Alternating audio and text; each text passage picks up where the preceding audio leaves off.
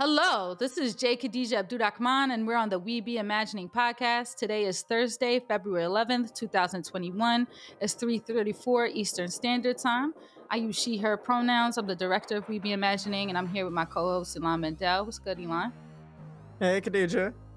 My name's Ilan Mandel. I'm a PhD student at Cornell Tech, and I use he, him pronouns. Dope. And we're here today with Robin Kaplan, a researcher at Data and Society and PhD candidate at Rutgers University in the School of Communication and Information Studies. She conducts research on issues related to platform governance and content standards. Her most recent work investigates the extent to which organizational dynamics at major platform companies impact the development and enforcement of policy geared towards limiting disinformation and hate speech, and the impact of regulation, industry coordination, and advocacy that can play in changing platform policies. How are you doing today, Robin? I'm doing great. I realized I need to update my bio a little bit, but I'm doing pretty well. I know, it's funny. As I was reading that, I'm like, are you still a PhD candidate? I am actually. I am set to defend on July 1st. So now that's going to be like actually on record. So I don't know if I should say that. And yeah, it's been like a really, really long process. I've been working full time as I've been doing my PhD for like 8 years. And I've decided to just kind of finally do it, to set the date and get it done. Sometimes it feels like academia never ends.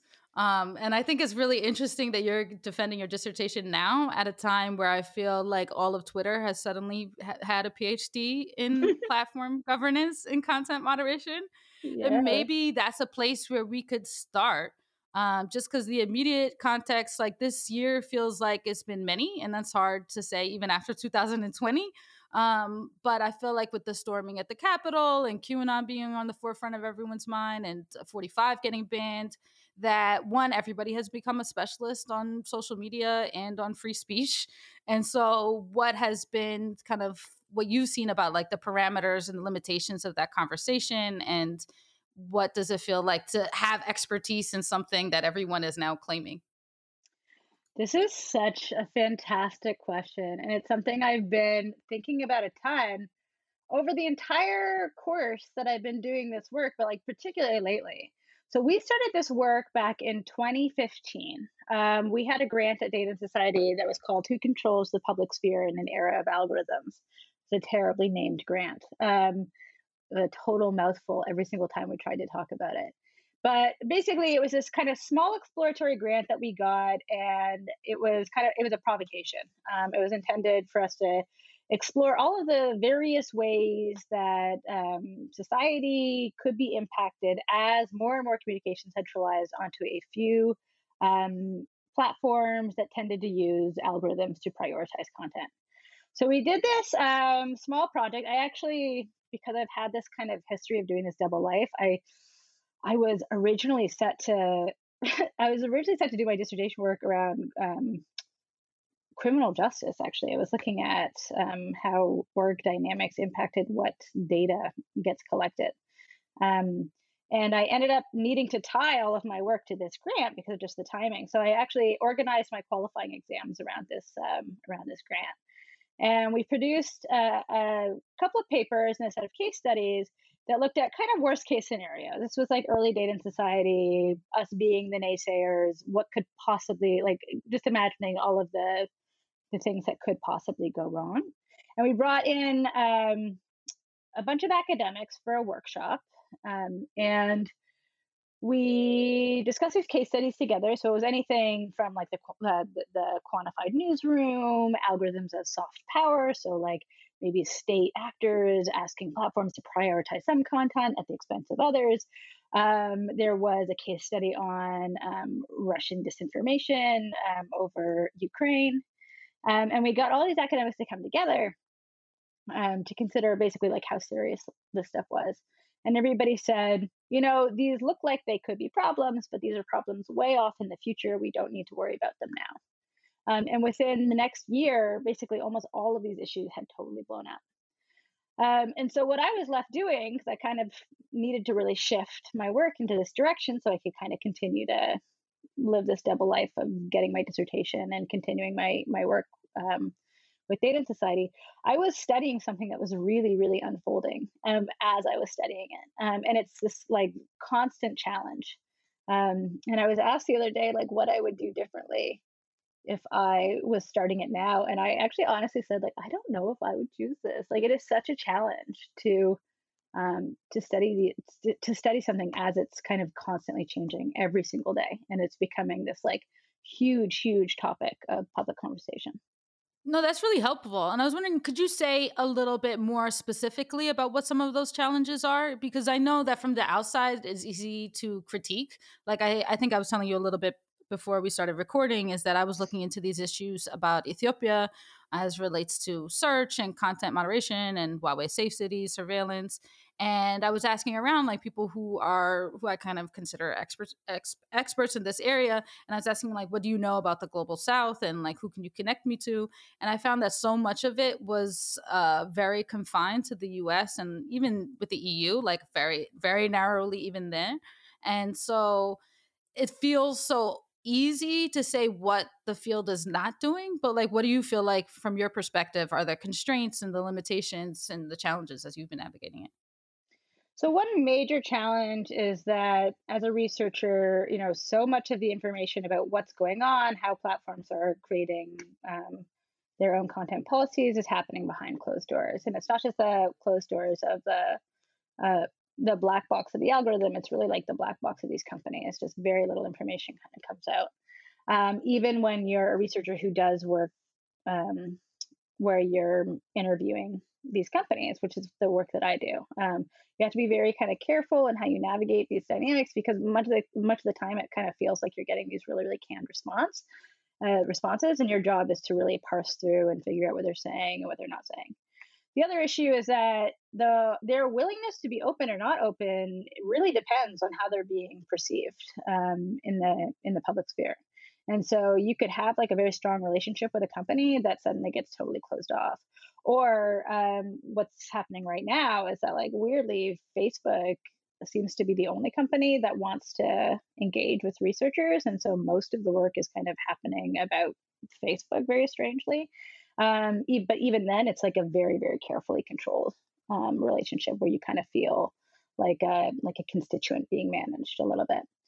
Um, yeah, other challenges are just the fact that the object keeps moving.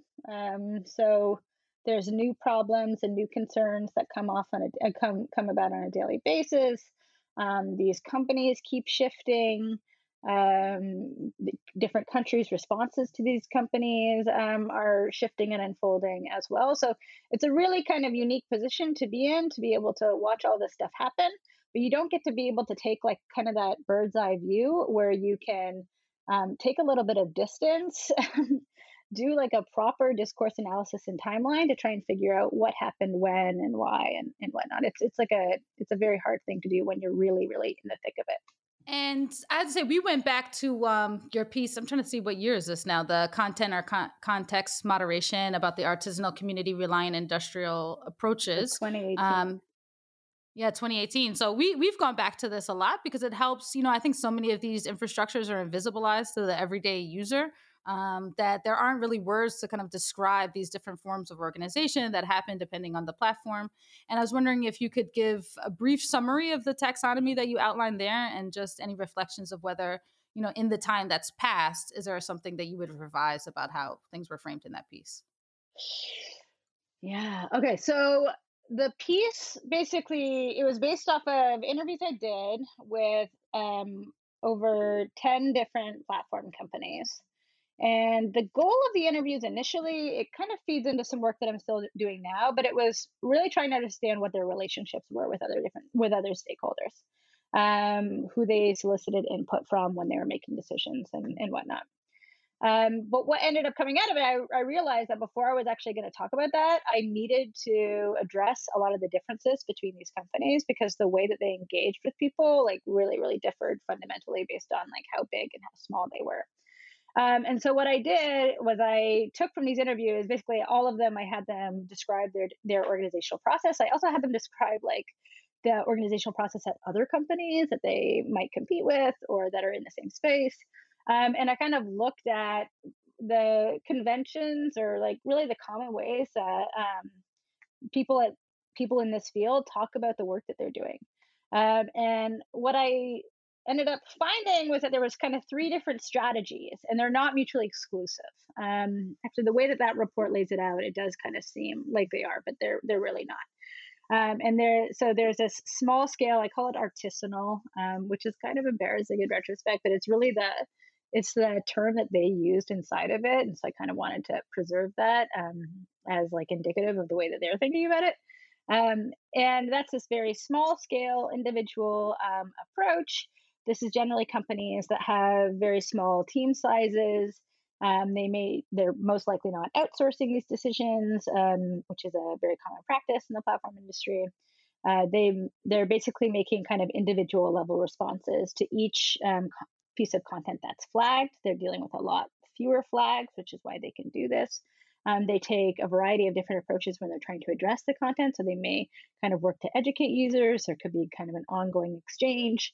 When they're trying to make hard decisions around like gray area content and they're not quite certain violates their policies, they'll do things like have mock trials or Slack polls, or like really engage with each other and try and figure out what the right answer is for the particular situation.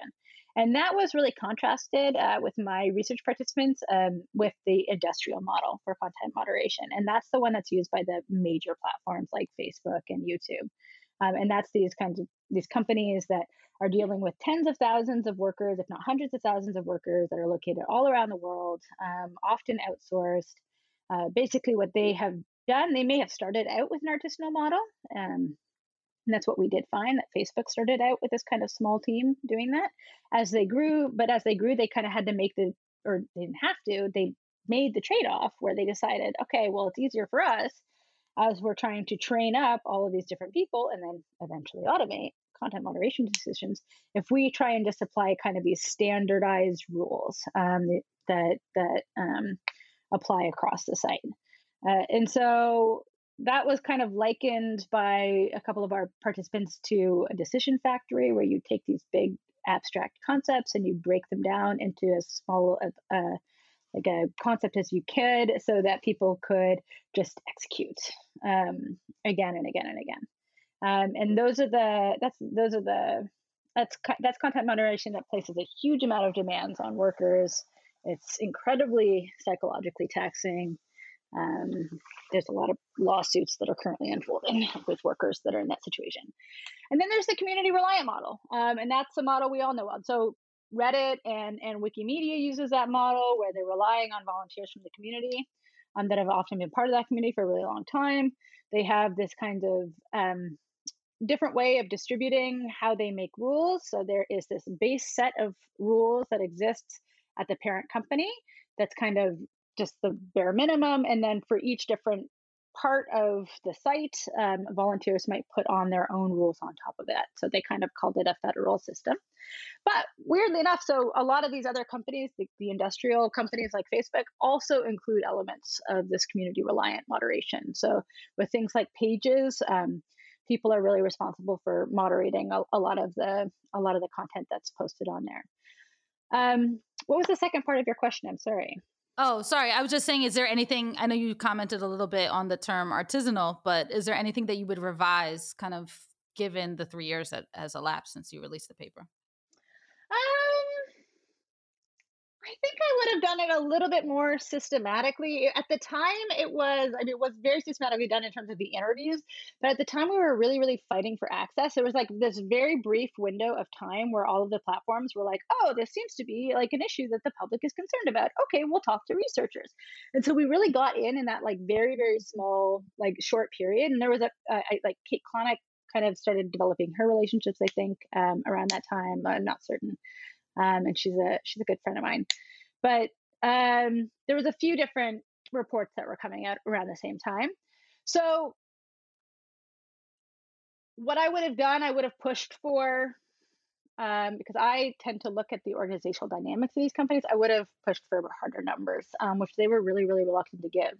We couldn't necessarily get org charts unless they were giving them out at the Content Moderation at Scale conferences. So So in rare cases that they like brought them there, I could actually gain access to them, but in other cases I really couldn't. They were really reluctant to give hard numbers in terms of how many workers they had. I think I really would have pushed for more there just to make it a little bit more clear, and to be able to kind of do more properly comparative work. And then, yeah, it's a hard piece. There's a lot I would change, but it also helped me think through a lot of these issues really, really early on when I started working on it. So it's hard to regret this kind of like this work that helped shape your thinking so you could do more thinking later. I'm I'm curious, as platform governance has become more of a mainstream topic that people are discussing, you have these things like the Facebook oversight board, or these like kind of federated models like Blue Sky, right? Like what Twitter's doing. And like ignoring for a moment whether or not these are like actually real things or just kind of PR tools that they're using. Would you try to graft those structures onto these models? Or are they a fundamentally different thing? Or like how do you think about those kinds of attempts to uh, like redefine publicly their own forms of moderation? I think I think they're part.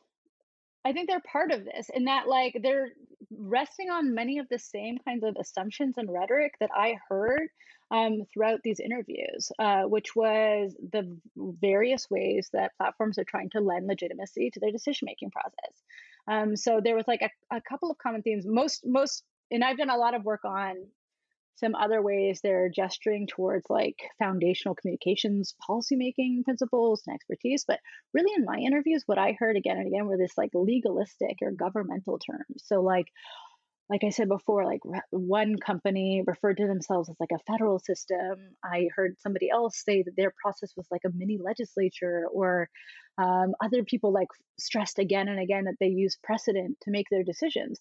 And so when you think about it in that logic, which makes sense because a lot of the people I was speaking to were lawyers, then something like the Facebook Oversight Board is a natural extension of that, where they're thinking about it in terms of like this, yeah, judicial model where they have appeals that are going up the chain to this final kind of big board. Um, in my view, like it's just hard to know what to do with those metaphors. To be honest, it really, really is. I've been spending a lot of time thinking about what they mean and why companies are talking about themselves in those terms, especially when they're being criticized for having too much power. It just seems like a strange way to talk about the work that they're doing. But I think it's also them trying to lend some sort of kind of stability to what they're doing and use terms that they think the public would be like more familiar with or more comfortable with because of how important these decisions are in people's lives. So yeah, it's a big, really important question, and I think that they're kind of a natural extension of how these companies have been thinking about the work they're doing. Yeah, well, that leads me to my next question, because one of the things that I was thinking about in relationship to 45 being banned on Twitter was just that how quickly the conversation on platform governance became whether or not the way it was being governed is fair. And I was Mhm. just like, how did we get to this point where it's legitimate for private companies to govern? And I think that moment was like a red flag for a lot of people about how much power they have.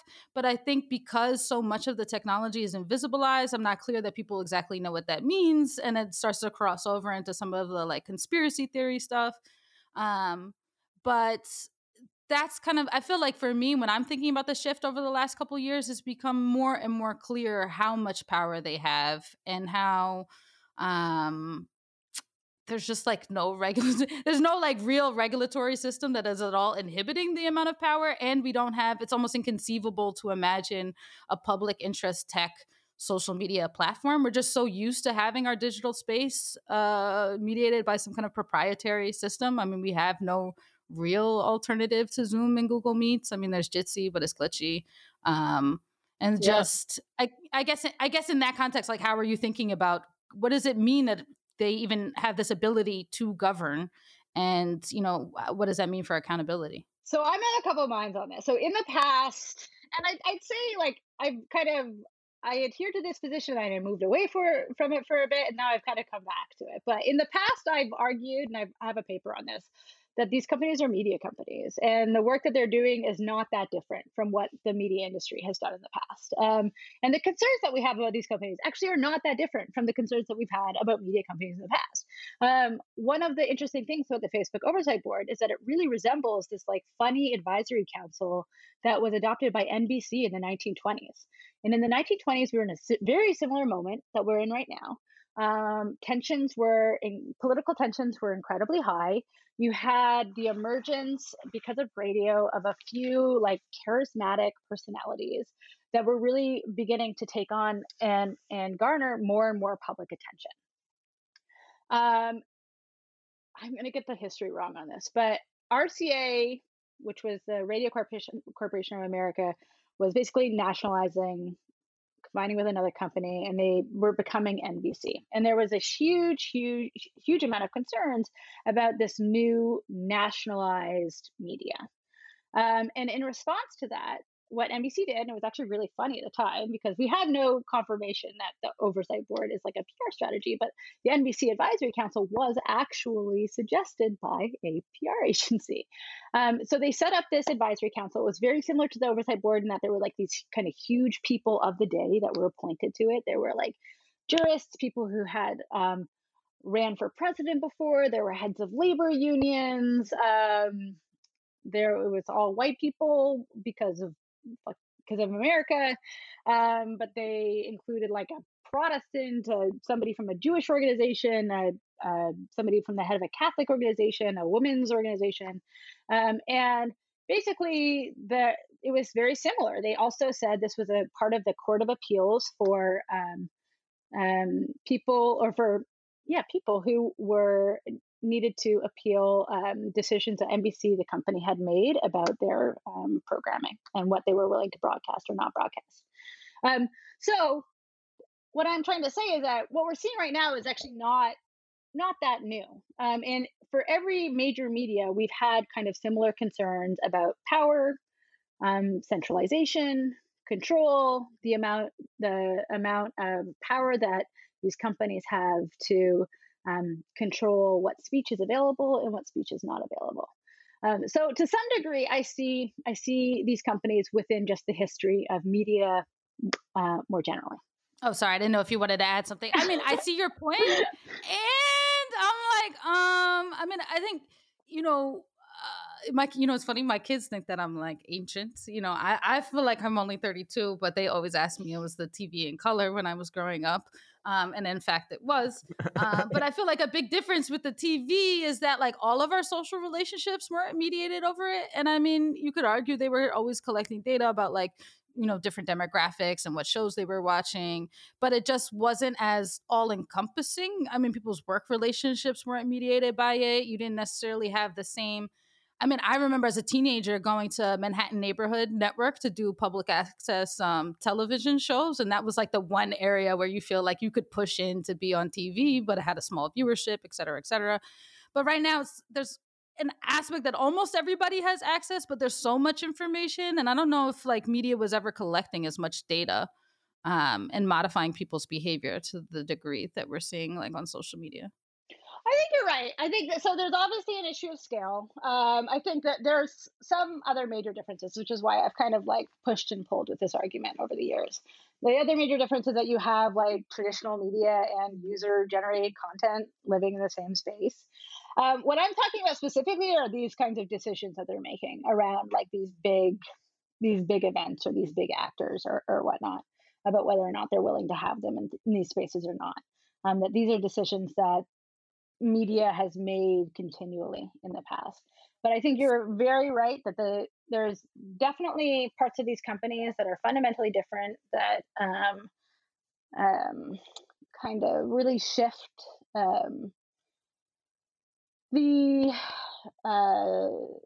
shift power dynamics, and that it's really important to consider that. So I want to get back to Khadijah's point, but before that, I just like to follow the historical allegory. Like what actually ended up happening, right? The only thing that I can think of is like the FCC fairness doctrine, right? Where it becomes like how this gets mediated, but maybe I'm probably missing a lot of history. Like, how does No, this actually play yeah. out? So eventually, this was brought in before even the Radio Act. Some of this gets kind of carved away as well, or becomes just redundant with the Telecommunications Act of 1934. But it really just fizzles out. There were just not enough. Not that there wasn't enough concerns. Basically, the board ended up becoming like a body that determined more just general programming decisions, and they did very specific appeals. And it just fizzled out throughout the years. So that being said, what I would like, I think we need to we need to give the Facebook Oversight Board a little bit of time. That it's emerging in a very, very similar moment that this advisory council did as well. There was eventually regulation that came in. Who knows what's going to happen here? There's a million different proposals on the table. None of them seem to actually be going anywhere or be able to be going anywhere. But that, we need to actually give this a couple of years and see if it's around and see what its impacts are. Well, it's interesting that you say that, just because I guess I'm surprised by your level of optimism. I'm probably more. I'm not optimistic. I'm not optimistic. It's just I haven't heard a lot of people's reaction to the Facebook Oversight Board be they need more time. Like, it's hard to take the whole. That's not what I'm I saying. think, Khadija, you and I have also become doomers, right? Like, I'm not doom-filled. I'm not doom-filled. But here, go ahead. Please clarify, Robin, because I just heard the last part about time. I'm sorry. No, so like I'm a cynic here. I just think we want to take a long view of history, mostly to limit the optimism that I'm seeing about this thing. That I'm seeing like all of these grand claims about what this oversight board is going to do, and I just don't understand how it can do that with a company that operates at a scale like Facebook does. We also know that Facebook wants this to be some sort of like an actual self-regulatory model that other companies are signing on to. Maybe. And then, you may have like some sharing of standards and whatnot. I don't see any other companies signing on. So what I'm saying is actually like before we're too optimistic about it, we need to give it a couple of years, because we have this kind of tendency to see anything that tech is doing as very uniquely new and very uniquely special and able to shape the world. But it's not. There's been lots of different efforts like this throughout the years, and nothing's really happened. Media regulation is hard. Media self-regulation is really hard because we're often dealing with like very, very undefined problems. And regulation really works when you have a defined problem. So I just think that like, I'm just not certain this is going to last. That's basically what I'm saying. I mean, one, we're always here for the cynicism, so I appreciate that. That's why I appreciate that. Khadija, no, I'm not. Well, at the same time, I'm a little bit like, so I mean, I think a lot about like social media is more than the site at which speech happens. And just even thinking about the content moderation aspect, like I think that the part that's scary about tech when you're thinking about scale is the scale to which it has reorganized labor. And so having like these giant factories of people who are working doing content moderation and being like, pushed into post-traumatic stress disorder, or like facilitating genocide in Myanmar. It's like those type of things that give it a level of, I don't know, urgency, or just feel like qualitatively different than previous iterations of media. But I was going to say specifically to the Facebook Oversight Board, I think like the particular trigger point it hits is feeling like, I mean, it's not, you've seen Sorry to Bother You, right, Robin? I haven't. Oh, you have not lived. You have not lived. Okay, well, I will not give you the spoiler it comes alert. Up once an episode, Robin. Just to be clear. Okay. I am. When you log off, I don't care that you have an infant. Like, you need to prioritize this. This is actually perfect viewing for a Dead President's Weekend. Oh, this is perfect.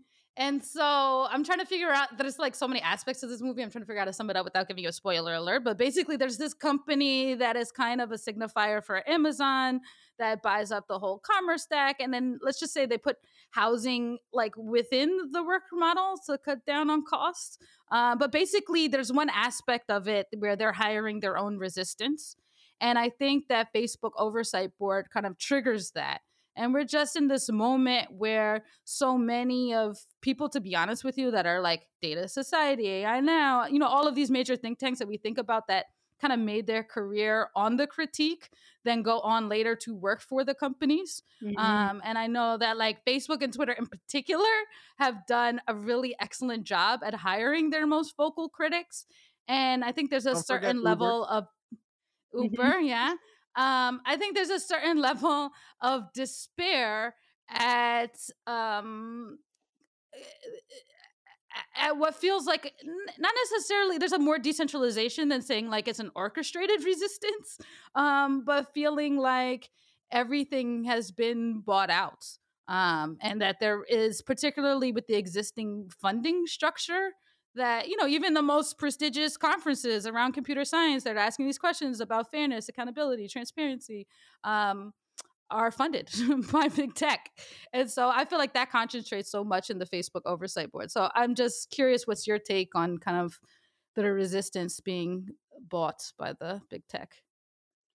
No, I mean, I totally agree. Like it's a tough. So like, it's no secret the Data Society was started from by a grant from MSR. MSR is like, it's a much different way of organizing this stuff, and we maintained our independence the entire time.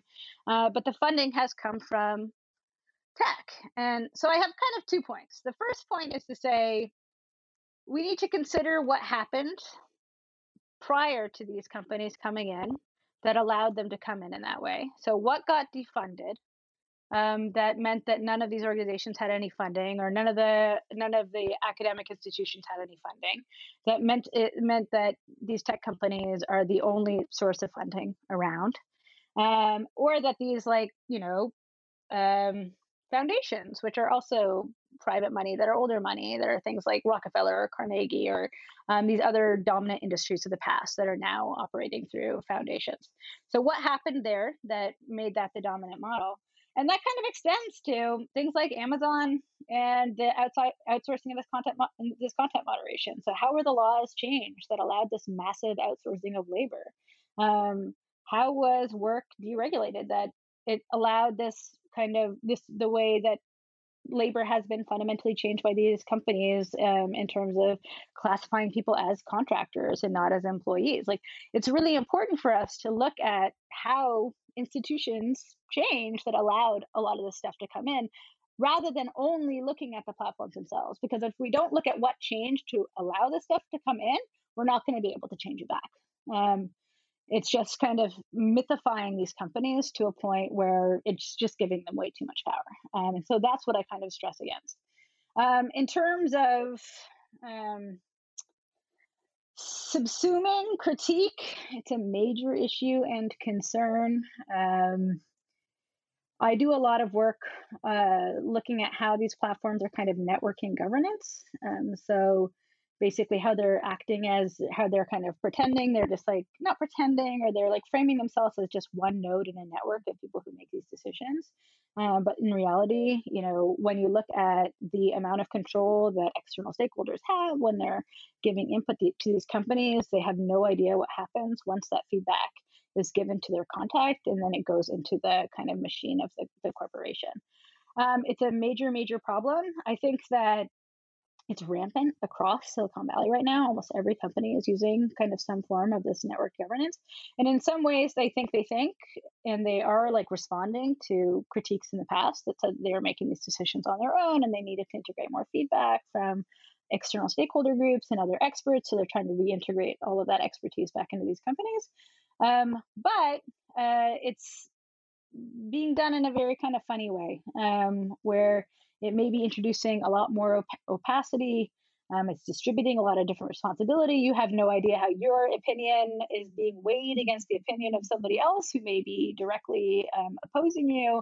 It may be used to kind of justify the decisions that these companies are going to be making anyway. So it's kind of a very complicated area that I'm actually just in the middle of studying. Well, I guess not to harp on this point, but it's something that I've thought about a lot, because on one level, I feel like I have been newly minted into the lower middle class, and it's great. Like I have good credit now. I moved and I bought a whole bunch of stuff with my Crate and Barrel card, and then I got like 5% back. I feel like no middle class people told me this, and then I earned like a whole bunch of furniture, and just like the thought of poverty coming back looms over me. And so this question comes up about like what kind of funding are you going to take? Because a lot of people, they forget, like, so what, how is one to subsist and to support your family when navigating this system? At the same time, it does feel like we need some more of a moral bright line, because it is hard that if you feel like you're getting on this train where we all have this common enemy and we're talking about radical resistance and changing the system, and then those people are like 1-2 years later like signing up to work for the system. And so I guess like there's so much kind of industry, academia, policy center, like rotating door overlap. But kind of how are you thinking about that? And like, how are you thinking about framing these questions around, like, what is the moral consensus? Because at a certain point, how can we really affect change given the power of these companies, to the point that I saw there was a video circulating on Twitter about the Amazon workers. And I think in Alabama, they had the city come out and change the traffic light so that when workers were coming down the driveway, they wouldn't stop at the union organizers and they would just keep going because the light would turn green.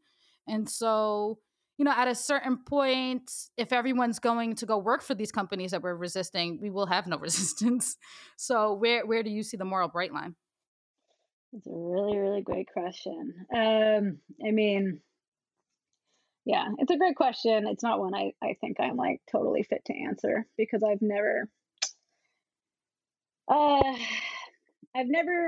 been in a position where I'd where I thought that was the right direction for me to go.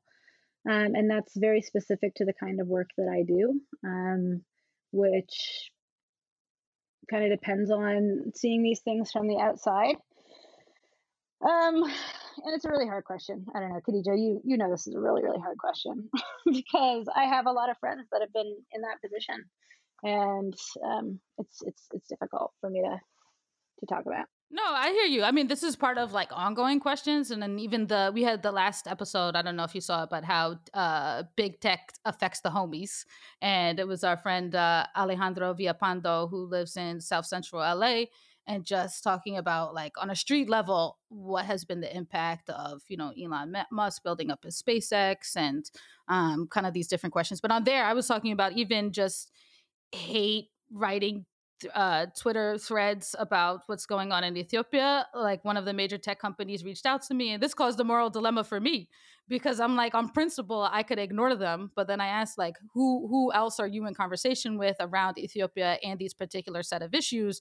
And they were like, no one. And there's not a whole bunch of people that are really looking into this area, and so it can be really challenging because sometimes in those contexts, you're like looking between the major tech corporation, armed militias, Western nation state backed NGOs, and a government that's killing its own people. So, like, it's not to say that these questions are really obvious, but I feel like they're always there beneath the surface, and everyone's so afraid to talk about them, and we just kind of sometimes go in cycles. So, I know, I hear it's you. true. It's just that, yeah, I can't speak for other people's decisions. I can only speak for what I would do or what I wouldn't do, and that's just basically it. Unfortunately. Well, we were hoping that you would call people out by their full government name, but I guess we can. If you have their social security numbers too, feel free to shout that out. Or just shout out their books. I would take that. Another kind of monetization that I know that you've written about, kind of tiered governance and demonetization. We've spoken with sex worker activists about kind of shadow banning and that kind of thing, and I think that this gets talked about a lot less than the kind of, oh no, they took down my shit posting. And I was hoping you could talk a little bit about like who makes money on the internet, and who gets to make money, and who gets to make the decisions about who gets to make money. This is a great question. Thank you. So yeah, you're speaking about some recent work I did with Tarleton Gillespie. We published a paper called "Demonetize: The Shifting Terms of Labor and Compensation in the Platform Economy." and basically, what we were looking at was how platforms are kind of creating different sets of rules for different users. And they're creating some distinctions between media organizations, traditional media organizations with which they have an ongoing financial partnerships with. And then they have like other systems of governance that relate to the kind of vast majority of creators that are on their platform that have been making content in relation to how much of a following they have and whatnot. But what that paper also did, basically, it looked at kind of the perceptions that people had about how governance worked on this platform, from the perspective of creators who were watching, like maybe one user over here. Normally, it was a kind of a traditional media organization, not have advertising removed, whereas they might have advertising removed for doing the same thing. And the reasons why they thought so, all of these, there's a lot of work right now that's emerging on different folk theories of algorithms, how these companies function. This was work that like tried to extend that not only into algorithms, because a lot of demonetization happens through algorithms, and it can be a huge problem for sex workers and just members actually of the LGBTQ plus community. That's a huge portion of the users that really get dinged because of the algorithms. But it also extends to how just the policies of these companies. So how people make sense of how these companies kind of constantly shift and renegotiate the terms under which they're going to engage with people who are on their platform, helping them make money, making money themselves. So what was the rest of your question? I'm so sorry. I feel like I still have mom brain. So like halfway through, I'll forget the question. So I think it's a little bit was rooted actually in something that's not so much captured in the paper, but like you think about like memes and like what was it, Vine, right? Like with TikTok, people who create these kinds of like cultural moments and kind of go uncompensated. And I don't know that there's a kind of a direct line connecting this, but you think about, sex workers and their use of these platforms and constantly being shadow banned or kind of removed in various forms. And it's this whole other kind of way that values are enacted by these platforms. And it becomes represented in their governance, but it's a lot more real to me in terms of like who gets to make a living, who gets to like feed themselves and their family. And like, like the dude who has like the funny cat can like make shirts. But, like there's like, I think pretty clear lines when we look at like who is making money on the internet and who is not, and kind of how that's reflective of the things that are being encoded on these platforms. Yeah, no, I agree. This actually just goes back again to my view that these companies are becoming more like traditional media companies. They're not only like strengthening their relationship with actual just kind of media organizations, they're kind of closing down or really shifting the terms of the participatory internet as we knew it. And what's happening there is that we are seeing kind of a system of tiers emerge online, where some users, so we just saw a case with Pornhub where they're now only allowing kind of verified users. And that was, of course, done to mitigate concerns about safety, particularly around children. But what it's also doing is really, really cutting off a lot of other content that was on the site that was being produced by individuals who weren't tied to these big production houses. You see that all over the internet, on YouTube in particular. There's these kinds of vague advertiser-friendly standards that they do to that they are tying to monetization. And what they're basically saying is like, you can produce that content, but we're not going to pay you for it. And that's harming a lot of people who are talking about a lot of things. So, there's this kind of misconception that it was done to target like the alt-right. None of these changes were actually done with that aim in mind. But in who it's impacted, it's of course impacted those people, I think. But it's also impacted anybody who's talking about mental health, anybody who's talking about sex work, anybody who's talking about like just being LGBTQ plus, anybody talking about police brutality, talking about any political subject whatsoever. And so it's really defining kind of who gets to talk about this content and demonetize, which is normally these companies that they have these relationships with, versus who doesn't, which are just most users. Well, also, when we're thinking about who's getting paid, it's hard not to think about race, and particularly it feels like Black people are not getting paid. I was thinking about Saidat Harry's piece in The Wire that came out. Was it? I feel like time is ephemeral now. I think last month, yes, January, called "Listening to Black Women: The Innovation Tech Can't Figure Out." And she makes this point that new platforms like Clubhouse further a model where they're using the content of Black users while not investing in the infrastructure, to disturbing results. And just also going back to like the researchers and the activists, I think a lot of the way race has been articulated has been around this idea of bias and disparate outcomes. But where do you see the role of a more like integrated analysis on race around platform governance and regulation? Yeah, it's a really great question. I think that or platforms really need to figure out what content they want to be incentivizing on these platforms. And part of that is, so Black communities in particular were really shut out of traditional media in the past. And so there's a lot of work that's been done. There's this great paper by Meredith Clark, Dean Freelon, and Charlton McElwain, that said that when it came to Black Lives Matter, social media was a fundamental way that the activists got their message out, and they were able to bypass the narratives that were being promulgated by mainstream media, which were often highly inaccurate. So social media is really still this space where we're seeing a lot of organizing being done, and it's still this space where we need to kind of keep it open, for marginalized communities in particular. But not only that, these companies need to be more nuanced in how they're defining the categories of content that they don't want to monetize. Like, say that you don't want to monetize racist, white supremacist content. Say that you don't want to monetize conspiracy content. Say that, like, be more specific, because when you just say that you're not going to monetize politics, you cut off a huge space for the production of news that does not get covered in mainstream media. And they're just not willing to kind of make those distinctions or make those kind of tough calls. They just want to do a big common ban. And it's a real huge oversight. It's just awful. And I was going to ask, I feel like we spent a lot of time thinking about what companies should and shouldn't do, or what researchers should or should not do.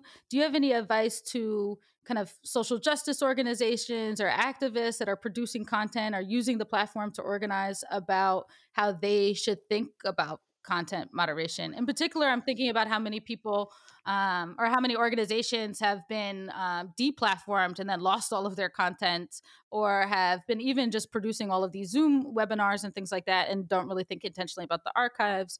Do you have any kind of feedback to give those kind of organizations?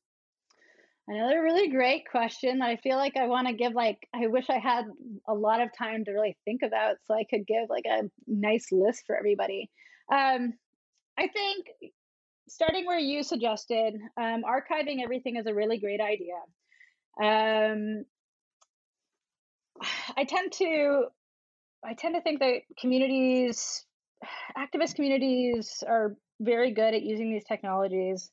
When it comes to deplatforming, sadly, the best advice that I can give is having connections at these companies. One of the major ways that you see that people get around these deplatforming decisions, or when like an algorithm might ding or strike a piece of content, is actually having relationships with these companies. And part of the big problem is that those who already have power are the ones that have access to these companies to begin with.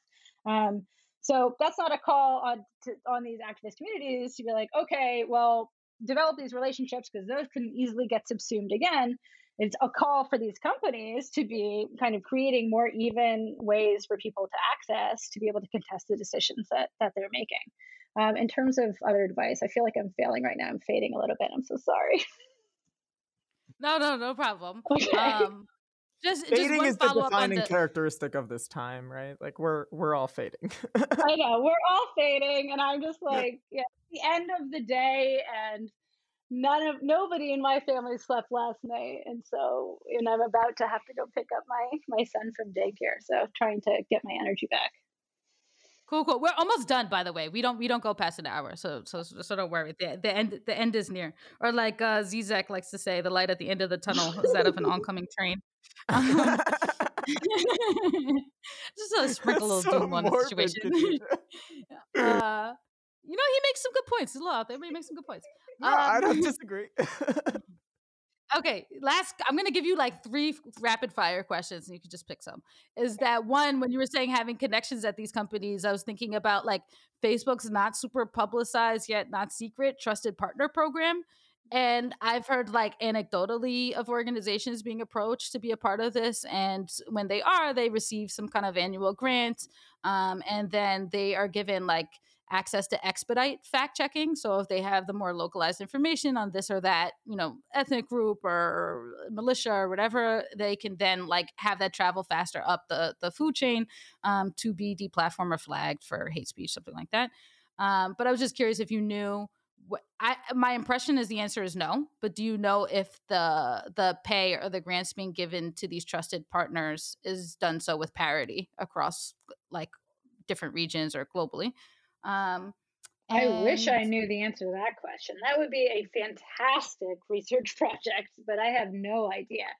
I know that there's this careful dance right now around um well, so I've only looked at this really in relation to fact checking, and I didn't study whether or not there was parity across. I did speak to a few different organizations. And one thing that I found really interesting about this dynamic was kind of how the mission of these organizations tend to creep towards whatever Facebook needs. And yeah, what a kind of problem it can be for these organizations. But what was the second question? the second one was just around accessibility. And so, like I thought it was interesting when Fleets was released on Twitter, there was a whole bunch of people coming out saying like, including somebody from Data and Society, whose name I feel like I'm about to mispronounce, but on, for low vision or blind users that they weren't really able to access the tweets and there's all these issues with screen readers. But how are you thinking about like platform governance and accessibility? It's an ongoing conversation and debate. I know that there's a lot of work that's being done in this area. I'm like I am the common social scientist that's always like, well, if I am not doing very specific area on a particular work in a particular area, I won't really speak to it because I don't have the evidence to provide. But I know that there's a lot of really interesting work that's being done. I think the person you're speaking to is speaking about is Chancey. She does a lot of really interesting work in this area. I think another woman named Kelsey Cameron has been looking at kind of the co-production of transcripts and how that works at platforms like Netflix and YouTube and whatnot. But beyond that, I wish this was an area where I did more work, but I unfortunately can only do so much these days, especially. Going back to our earlier question about moral consensus, I feel like the notion of being like, I do not know the answer to this question, here's some other people, is something that could like definitely stand to permeate throughout the field. So I appreciate that. Okay, that's good. And my last question is basically our ending ritual, which Wait, is I have a quick question. Oh, you wanted to ask something? Okay, go ahead. Go ahead. Well, I was just, I had pulled up the paper we talked about a little bit earlier, and you have this line here that I was looking for the phrase because I really liked it, which was, borrowing a term from Curtis, he suggests that musicians enjoyed bird freedom. They are at liberty to flit from place to place, from employer to employer, but they are simultaneously free, bereft, that is, of any substantive claim on the means of making a living. And it is really interesting to me, the trend that you are picking up in cultural production is almost identical to, I think, how gig worker platforms are described. And they seem to encode like totally identical values, right? Which is like, we're not taking things from people, we're giving them something, freedom. And the freedom is poverty. Like, and I was just hoping you could comment a little bit about how like these things that I don't think are normally associated, right? Like people who just kind of like, like tweet funny stuff and, kind of Uber drivers, how those parallels might actually exist. Oh man, I love that you asked this question. So yeah, we were in, and I'll be very honest here and say that is a Tarleton line through and through. I remember when he wrote that line, so I am not going to take credit for that line, in terms of having a strong moral line.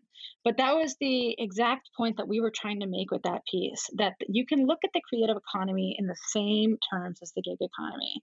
And one thing that's really, really frustrating when you're studying the creative economy and cultural industries in general is that people are made to think that they should be giving this content, or this they should be doing this art or anything and giving it away for free. That's been a very kind of common position, not just in the platform era, but in a lot of other eras as well. And what we were trying to claim with that piece was that there's a significant amount of labor that's going into this work, but there's also a significant amount of value that's being made by these platform companies when people are engaging in this work. And this isn't just somebody like, talking in front of a screen. This is equipment that they're buying. This is hours and hours of editing. This is buying new lighting. This is waiting for videos to upload because in the YouTube ecosystem, it's notoriously slow. Then it's hours of trying to navigate the complicated flagging and demonetization system as people then have to take down their content and re-upload it because it may have gotten accidentally flagged, or maybe there was like a piece of copyrighted music in the background that they didn't catch on the first place. This is a significant amount of labor that goes into this, and what we were trying to also convey, or what I think Tarleton was trying to convey with that line, is that we need to really reconsider when we're talking about the kind of gig economy, the creative economy. People become bound to these platforms. They don't just become bound because their audience is there. They become bound because they might be the only platforms available, because these sites have huge network effects, um, but they can't leave. And so we need to kind of really find, like we are with the gig economy in general, we need to really radically like reconfigure how we're thinking about the nature of work in this space. There was actually a really interesting thing that happened last night. Influencers were just accepted into SAG, the actors union. So it'll be really interesting to see what comes out of that. I'm not quite certain what will happen, but it might give like a little bit more bargaining power. There's been other efforts in the past, for YouTubers to unionize. That's been done by some awesome people, but unfortunately, because it wasn't like an existing institution, I just don't think it really took off. But in this case, it's a pretty strong organization behind it, and it might really make a difference. We'll see.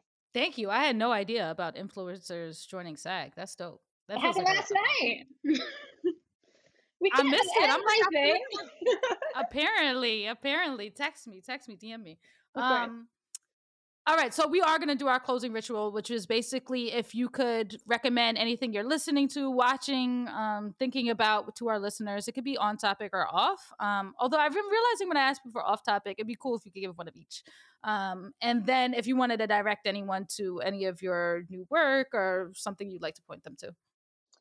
Oh man. I have been reading so much stuff across 3 different projects right now, and so it's really hard for me to think of one thing. But I just read a really fantastic piece. Oh, it's a book chapter. You know what? Read Social Media Entertainment. Stuart Cunningham and David Craig. It's one of the best books on YouTube that's out there.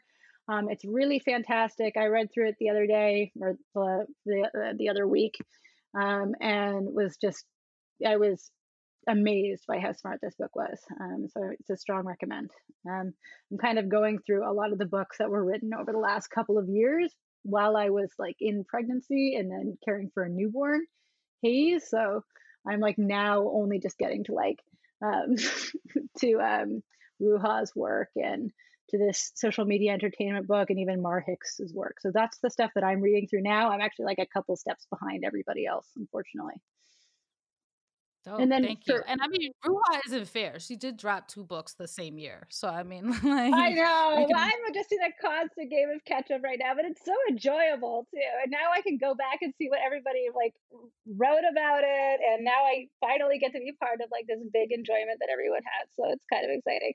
And then for fun, I don't know. What am I doing for fun? I don't do anything for fun anymore. I just go on TikTok. We should have you back on to talk about TikTok at some point. Oh my God. I want to write a paper on TikTok so bad. I'm doing like some small work to prep for it, but I know I'm not going to get to it for like 2 years based on everything else I have to write first. But that's like a really super interesting site in terms of how people make sense of the algorithm and what they do to like help each other to get their content more visibility and stuff like that. It's really great. And also somewhere where I feel like 11-year-olds have beat the game. My major like experience with TikTok is like, yo, I missed my moments. Like I just feel like that one video went viral and everybody's like, remember when we used to dance with our legs? Like I just feel like old. I can't move that quickly. Like there's a lot of things that are required that I feel like I missed my moment. I think it was like a tweet that was like, white people must be so happy that people only dance with their arms now. And it was very, very funny. But yeah, like Gen Z is so scary smart. Like they kind of terrify me because of how smart and like how cool they look all the time. No, but dope. We're here for you if you want to be a sounding board for your ideas around TikTok. If you suddenly feel inspired to like burn a whole bunch of bridges, we're here for all of that. Thank you so much. I did well with those questions. I think I did pretty good. You did. It's not just you. I want my listeners to know that I've always had this idea to start an organization for at-risk academics that just has like a huge administrative side. So that all my people could get out the hood. We'll be like Red Cross. We'll build one house for a PhD student and just everybody else will be banking it. And on that note, we have a Patreon. Please subscribe to our Patreon, write us, review us. We're on Apple Podcasts, Google. So we have some connection to the big tech companies. And you could just definitely check us out on Columbia, the American Assembly, and Insight Center's website. This is We Be Imagining, y'all. You can hit us up at webeimagining@gmail.com, and that's it.